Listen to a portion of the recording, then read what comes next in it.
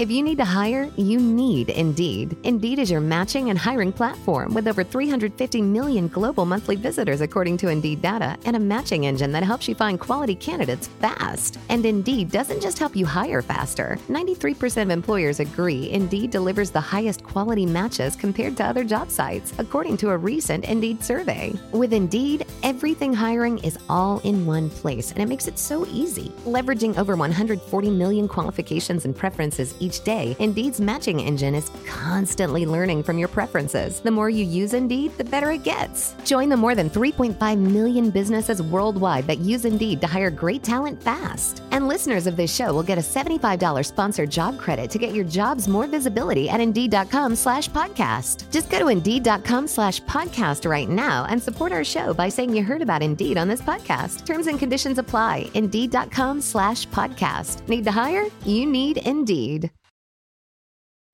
The following is an instant reaction YouTube exclusive content. To get more YouTube exclusive content, make sure you are subscribed to our YouTube channel at Don't Go Out There.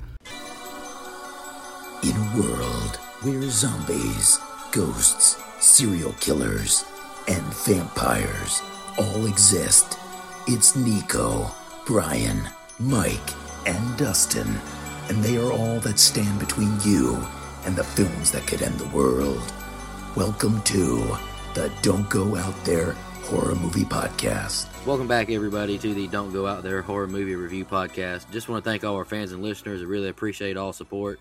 Before we get into tonight's reaction episode, I just want to give a quick shout out to our website, don'tgoouthere.com. You can listen to all of our episodes and interviews, including this reaction, at our website. We've done many interviews in the past. We have the interviews tab. Makes it really easy and convenient to find those instead of scrolling through 200 plus episodes. We also have our blog up there.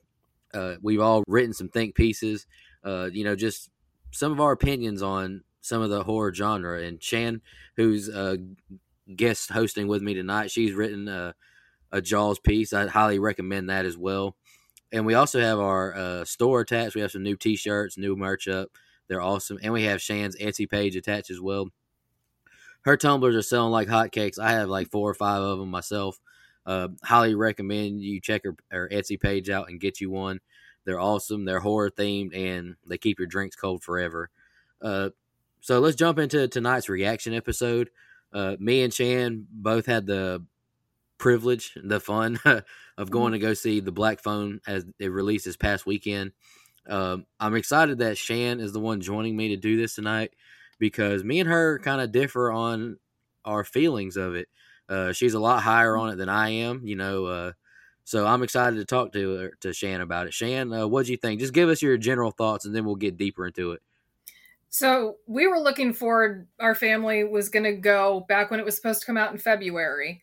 It was actually supposed to come out just in time for my daughter's birthday. So we were all excited, and then couple weeks beforehand, they moved it to June. So as soon as we knew when it was coming out and the tickets got released, we're like, okay, we're going opening weekend. Like, we've been waiting for this movie. It looked amazing when we saw the trailers. It was definitely something that after we came out, it was like, you could tell everybody was like, okay, how did everybody else feel? And it was just like universal for the whole family that everybody loved it. My daughter said that if I don't buy it when it comes out, she will be buying it. I think it was something we haven't had in a while, even if it doesn't necessarily classify as full-blown horror. I mean, it has a crime thriller feel to it, obviously. So there's a lot of stuff I liked. Obviously, there's a couple things that could be improved, and we'll talk about those. But overall, I thought it was a great movie, and I would gladly sit down and watch it again. All right, I will agree with that. I will gladly, and I look forward to sitting down and watching it again, just because even though I enjoy the movie theater experience, I like getting to watch it at home just so I can embrace it and suck it in a little more. And, if you have to use a bathroom or whatever, you can pause it because, I have strong kidneys. I have to use the bathroom. That's just my excuse for having a weak bladder. I refuse to admit weakness. But, I'm looking forward to the movie coming out, rewatching it again, seeing how I really feel after another watch, because at the end of the movie, I just sat there. I was thinking, I sat this whole time waiting for this movie just to blow my mind or wow me or suck me in and have me invested. And I just didn't feel that way at all. Not that the movie was bad or anything. I just, you hear every review I've watched said Scott Derrickson, Ethan Hawke, the star and the creator of Sinister, and you're like, man, I love Sinister. And Emily Rose, Exorcism of Emily Rose, I think that's a good movie as well. And at the end of it, I was like, man, I didn't really feel anything compared to those two movies, honestly.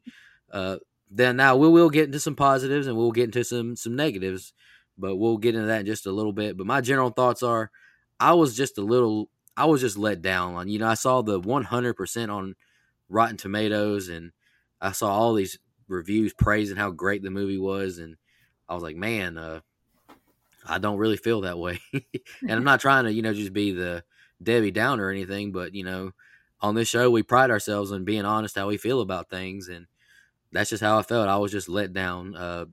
Shan, let's jump into our positives. What are some of your big positives? So, first of all, I like the feel of the whole movie. I like how it was done back in the 70s, basically. Because obviously, in today's day with cell phones and tracking and all that, this wouldn't have happened the way... I mean, hence why there were so many more serial killers back in the 70s than necessarily we have today that we know about anyways. So I like the feel of it being back in the 70s. It was obviously a very different time then. The two young actors were phenomenal. Like, they stole the show, especially, I don't remember the actress's name, but the one that played the sister, she was absolutely amazing. Like, I don't know that I would have felt like I do about the movie if there had been a different actress in that role. I think she just did an amazing job she had so many different things that she had to do in that movie. And I just think that she did amazing. I like the creepiness with Ethan Hawke. Because he's not typically the bad guy. So it was kind of a different take for him that I like to see. And I like the dialogue. Like, sometimes you get, like, with the younger actors and the way they write them, it's like, kids don't talk that way. But this actually, it seemed like how you would have kids their age talk. So those were some of the big things that I think really were why I enjoyed it so much, were the way that it looked, the dialogue, and then the actors for the main parts. Oh, yeah, absolutely. I agree 100% with you about the two kid actors. I have IMDb pulled up right now. I'll give them a shout out. Mason Thames, I think is how you say it. He played Finney, the star of the movie, the young man who was trapped in the cell. And I agree 100% with you, Shan. Madeline McGraw, the little girl who played Gwen, she was great. She provided great comic relief in some scenes. She made me laugh out loud.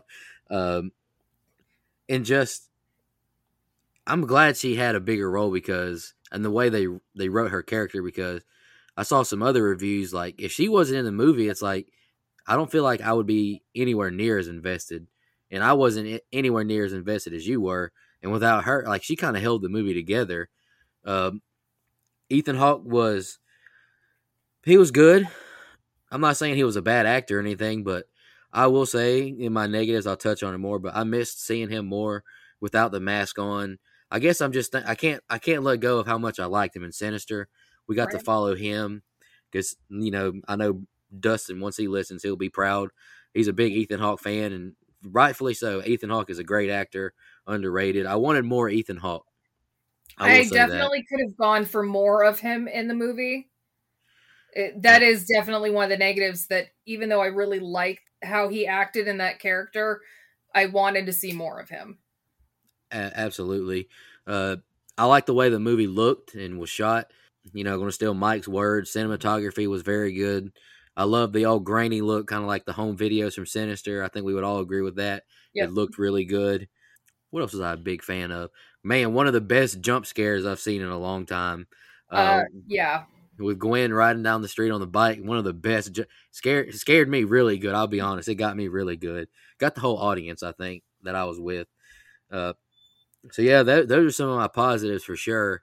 The young actors were great. And how many times have we said on this show where a child actor can really ruin a movie or take you out of a movie? Whether you like the Babadook or not, the kid is pretty famous for being annoying in that movie. Alex Vincent wasn't necessarily the greatest in the first Child's Play movie. So these two young actors and actresses definitely did a great job of keeping us invested in being believable. I agree with you 100%. The way the kids interact with each other, it sounded real, believable. And I give major props to the writers for that. Absolutely. Shan, let's touch on some negatives, some things we didn't like. You want to go first? Oh, one more thing that I forgot to mention that I did like. I like the masks. Tom Savini and Jason Baker did an amazing job doing all the different variations of the different masks that he wore. So kind of to roll into that of something we didn't like, I want to know why he wore the masks. Like, it's one of those, like, I didn't necessarily think it as I was watching it, but once I was basically thinking about the movie later, it's like, we have no idea why he wore those, like where that came from. And that's something that I would have liked to have seen as to why he wore those. Because it's not like it paired up with the magician act that he was using to lure them in. So I just kind of want to know what the deal was, where those came from. Kind of paired in with that, it's like with the house, and he had, spoiler, there was a second house. It's like, okay, were those connected underground? Like, it's kind of those things, like, looking at it, I guess I want more of the story that I didn't get. Mm-hmm. I didn't have a problem with the story that I did get. As Finney's going through and each of the things he does, like, they're never going to work for him to escape. But once you get to the end, you realize why each of those had to happen. So I like that part of it, but I think there was some different things that I think they could have, like, fleshed out a little bit more, like with the other house and with his brother in the house. Like, I mean, he knew he wasn't to go in the basement, but at the same rate, like, you don't notice your brother is, like, sitting in the kitchen just staring at a door. So there's certain things, like, that bothered me a little bit, but not to the point that it was like, okay, that's absolute, I can't stand the movie now. Those were kind of the main ones. Yeah, things that bother me, I'm going to pretty much touch on that, like you just talked about, and then some. I feel like the grabber, as he's called in this movie, is not explained at all, like why he's doing this, why he wears the mask, what his act is. The supernatural stuff that happens in the cell, like, how does this happen? He's not supernatural, is he? Like, and just a disclaimer that I didn't put at the beginning of the show, I haven't read the short story or anything. I don't know anything about the source material that this movie is from, but I feel like we need a prequel maybe to explain what the hell is going on in this cell, why all these, well, spoiler, why all these dead kids keep calling this phone that apparently doesn't work and is talking to him, why Finney sees all these things he sees in the cell.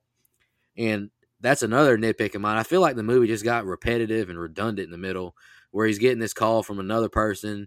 They're kind of giving him little clues to how to get out of the cell. It's just over and over and over. And then he finally gets his call from his best friend, who was a pretty good fighter, who I feel like would have probably put up a good fight against Ethan.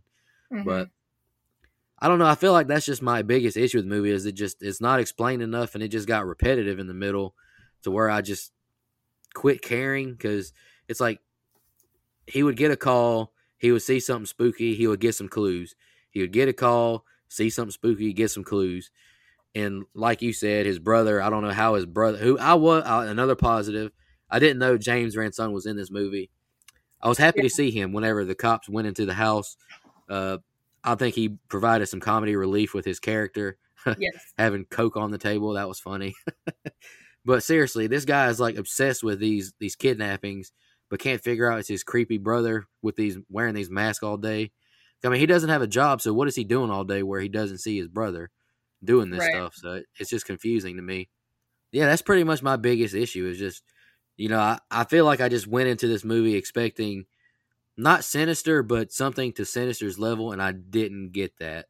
And I know it's not fair to compare this to Sinister, because they're not the same movies at all. But when you see the same director and the lead guy, you're kind of thinking, all right, these guys have delivered in the past, they're going to deliver again. And I was just a little let down, personally. Yeah. No, and I understand that completely.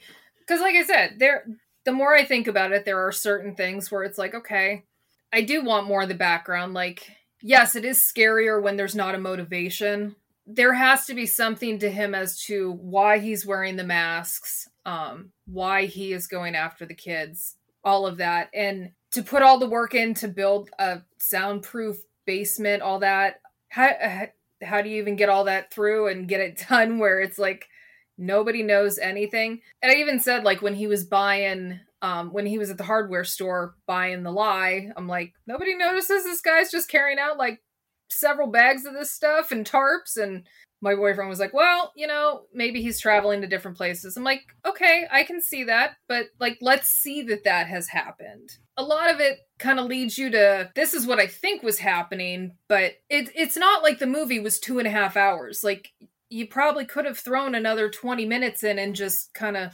expanded on a little bit of this stuff without Absolutely. making it a ridiculously long movie. Because I think it was only an hour and 40 minutes or so. Yeah, that's it.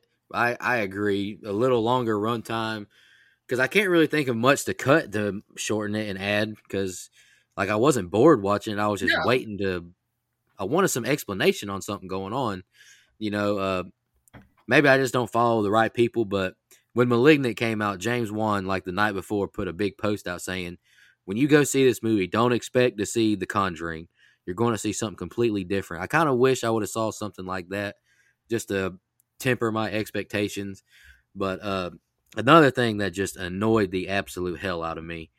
So we know spoiler again, at the very end of this movie, this kid Finney he puts together the pieces of the puzzle to how to defeat the grabber. But he literally walks up the stairs while the grabber is asleep and could have killed him right there. He had the combination to the lock to get out of the house. The dude was asleep.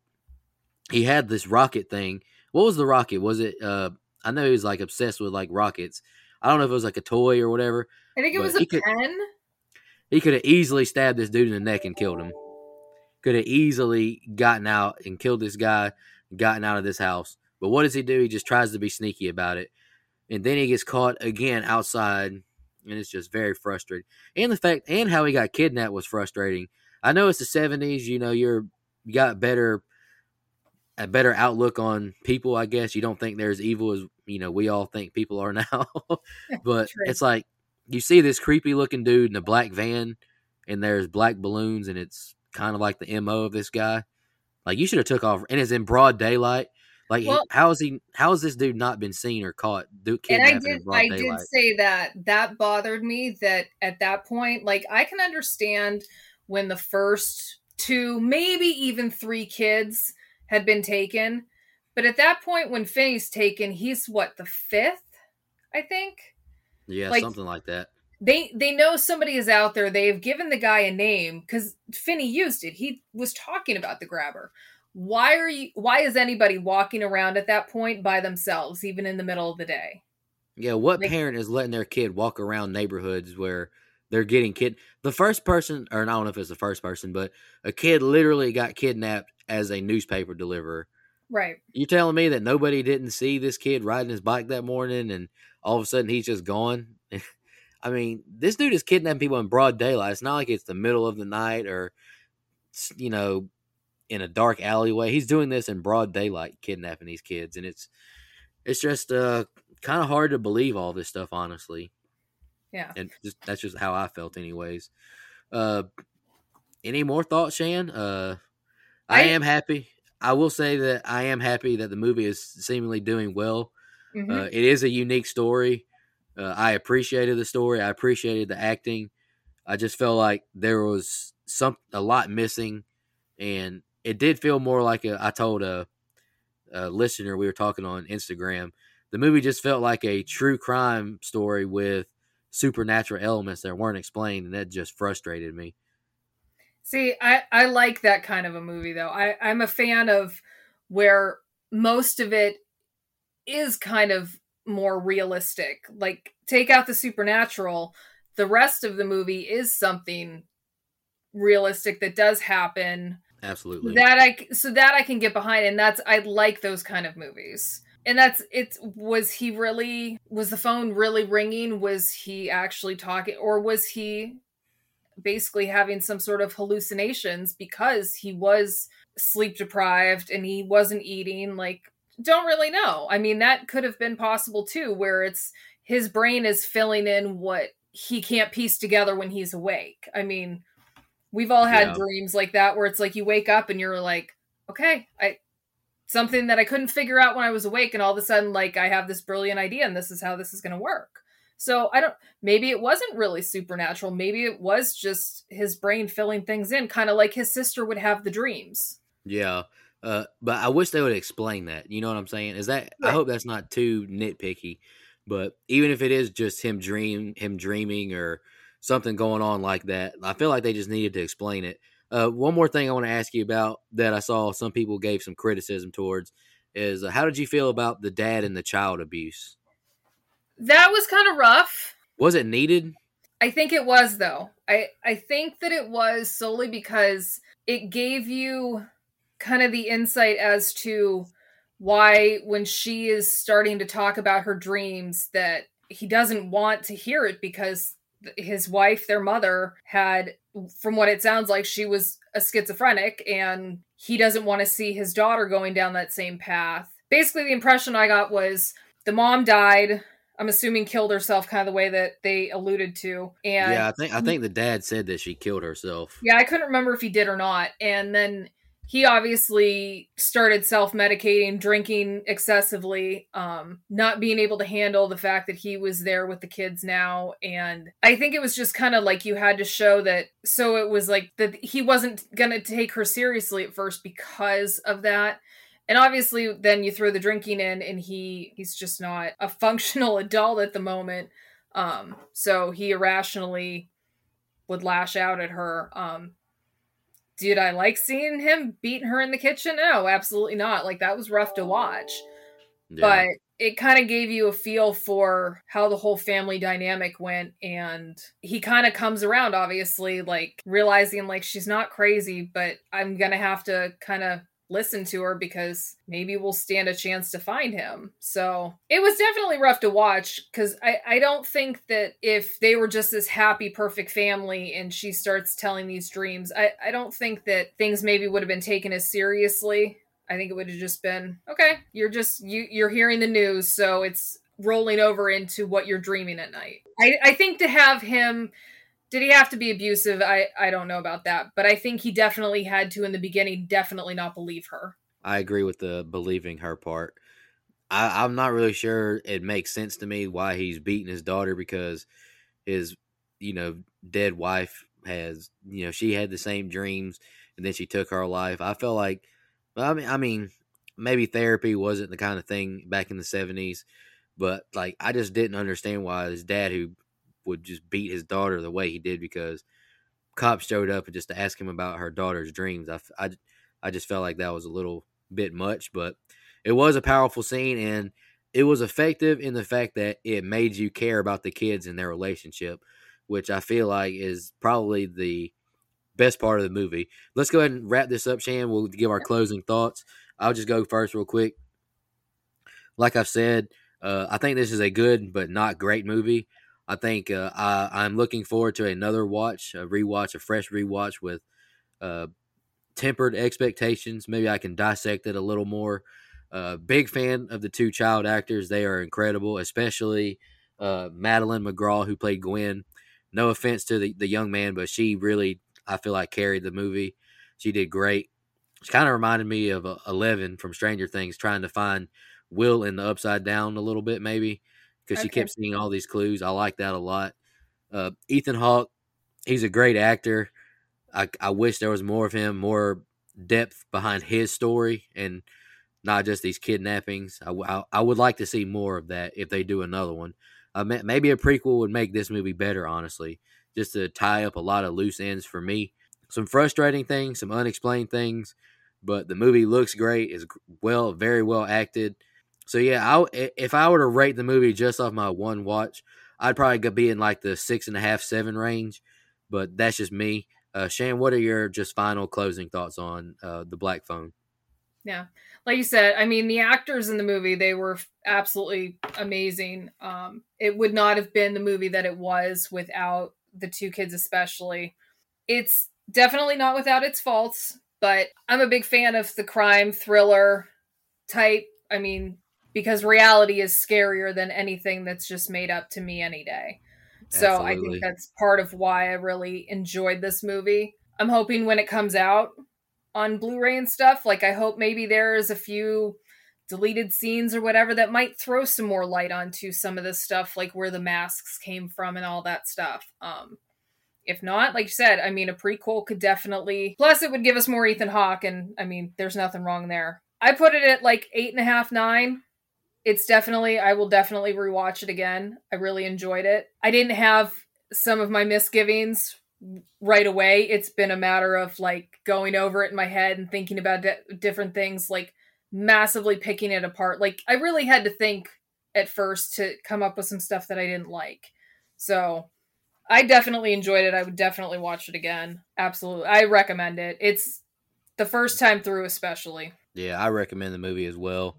Just because I feel like everyone should see it and I hate when people write in like Facebook groups saying, this is available to watch. Should I watch it? It's like, dude, if you want to watch it, just watch it. I mean, don't listen to my opinion. I mean, you might be completely different than me. But Shan, really appreciate you joining me to do this reaction video. It's been fun. I'm glad we had, slightly differing opinions. Let's close the show out on you shouting out your Etsy page and what you have to offer.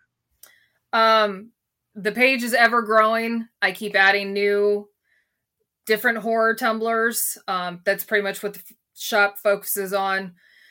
If there's stuff that you're looking for that I haven't done yet, obviously you can always message me. And it's Shanpai Designs on Etsy. Finally started an Instagram page and stuff for it too, because hadn't gotten around to that. But yeah, definitely open for suggestions if there's stuff you're looking for. I have one for Stranger Things season 4, and that one has been ridiculous, the amount of those that I've done since volume 1 dropped. So volume 2 drops on Friday. So if you guys are looking for Stranger Things tumblers, I have those. Oh yeah, absolutely. Like I said in the beginning, her tumblers are awesome. Like I'm looking at one I have. It's Annabelle. I love it. I've got one that's got like all the original slashers: Leatherface, Freddy, Jason, Michael. I've got one of our DGOT cartoon cells. I think it's great. I got a Valak. I got our logo. The variety is really impressive. She has Stranger Things, stuff like Ghostbusters, old school stuff. And like Shan said, you can probably DM her a picture of something you want and she can make it happen probably. So I just want to congratulate you on your success with your Etsy page and your business. I'm happy to see it booming. And I'm glad you joined me for this reaction. And highly recommend everyone who listens. If you made it through, you've probably already seen it because we have spoiled the hell out of it. But if you haven't and you did listen, I'm sorry I spoiled it. Sorry. But do go watch the movie and form your own opinion. Even if you want to wait till streaming, watch the movie and form your own opinion. Don't listen to just us and what we had to say. Form your own opinion, soak in the movie, and make your own opinion. I would love to hear your comments and thoughts when you do watch it. And if you have watched it, drop your comments and your questions or anything in our social media post. We really appreciate all support, and y'all have a good one. Just want to remind everybody, don't go out there. When the hands of fate from the midnight hour, behind this mask of hate, I down the devil's power.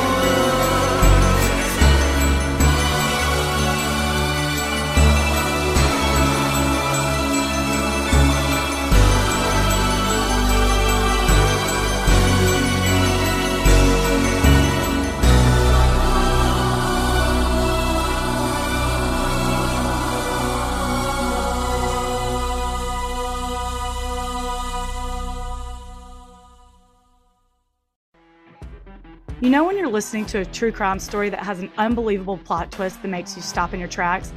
That's what our podcast, People Are the Worst, brings you with each episode. I'm Rachel. And I'm Rebecca. We're identical twins who love true crime cases that make you say, didn't see that coming, and we hate the people responsible for them. Listen to People Are the Worst now on Apple, Spotify, or wherever you get your podcasts.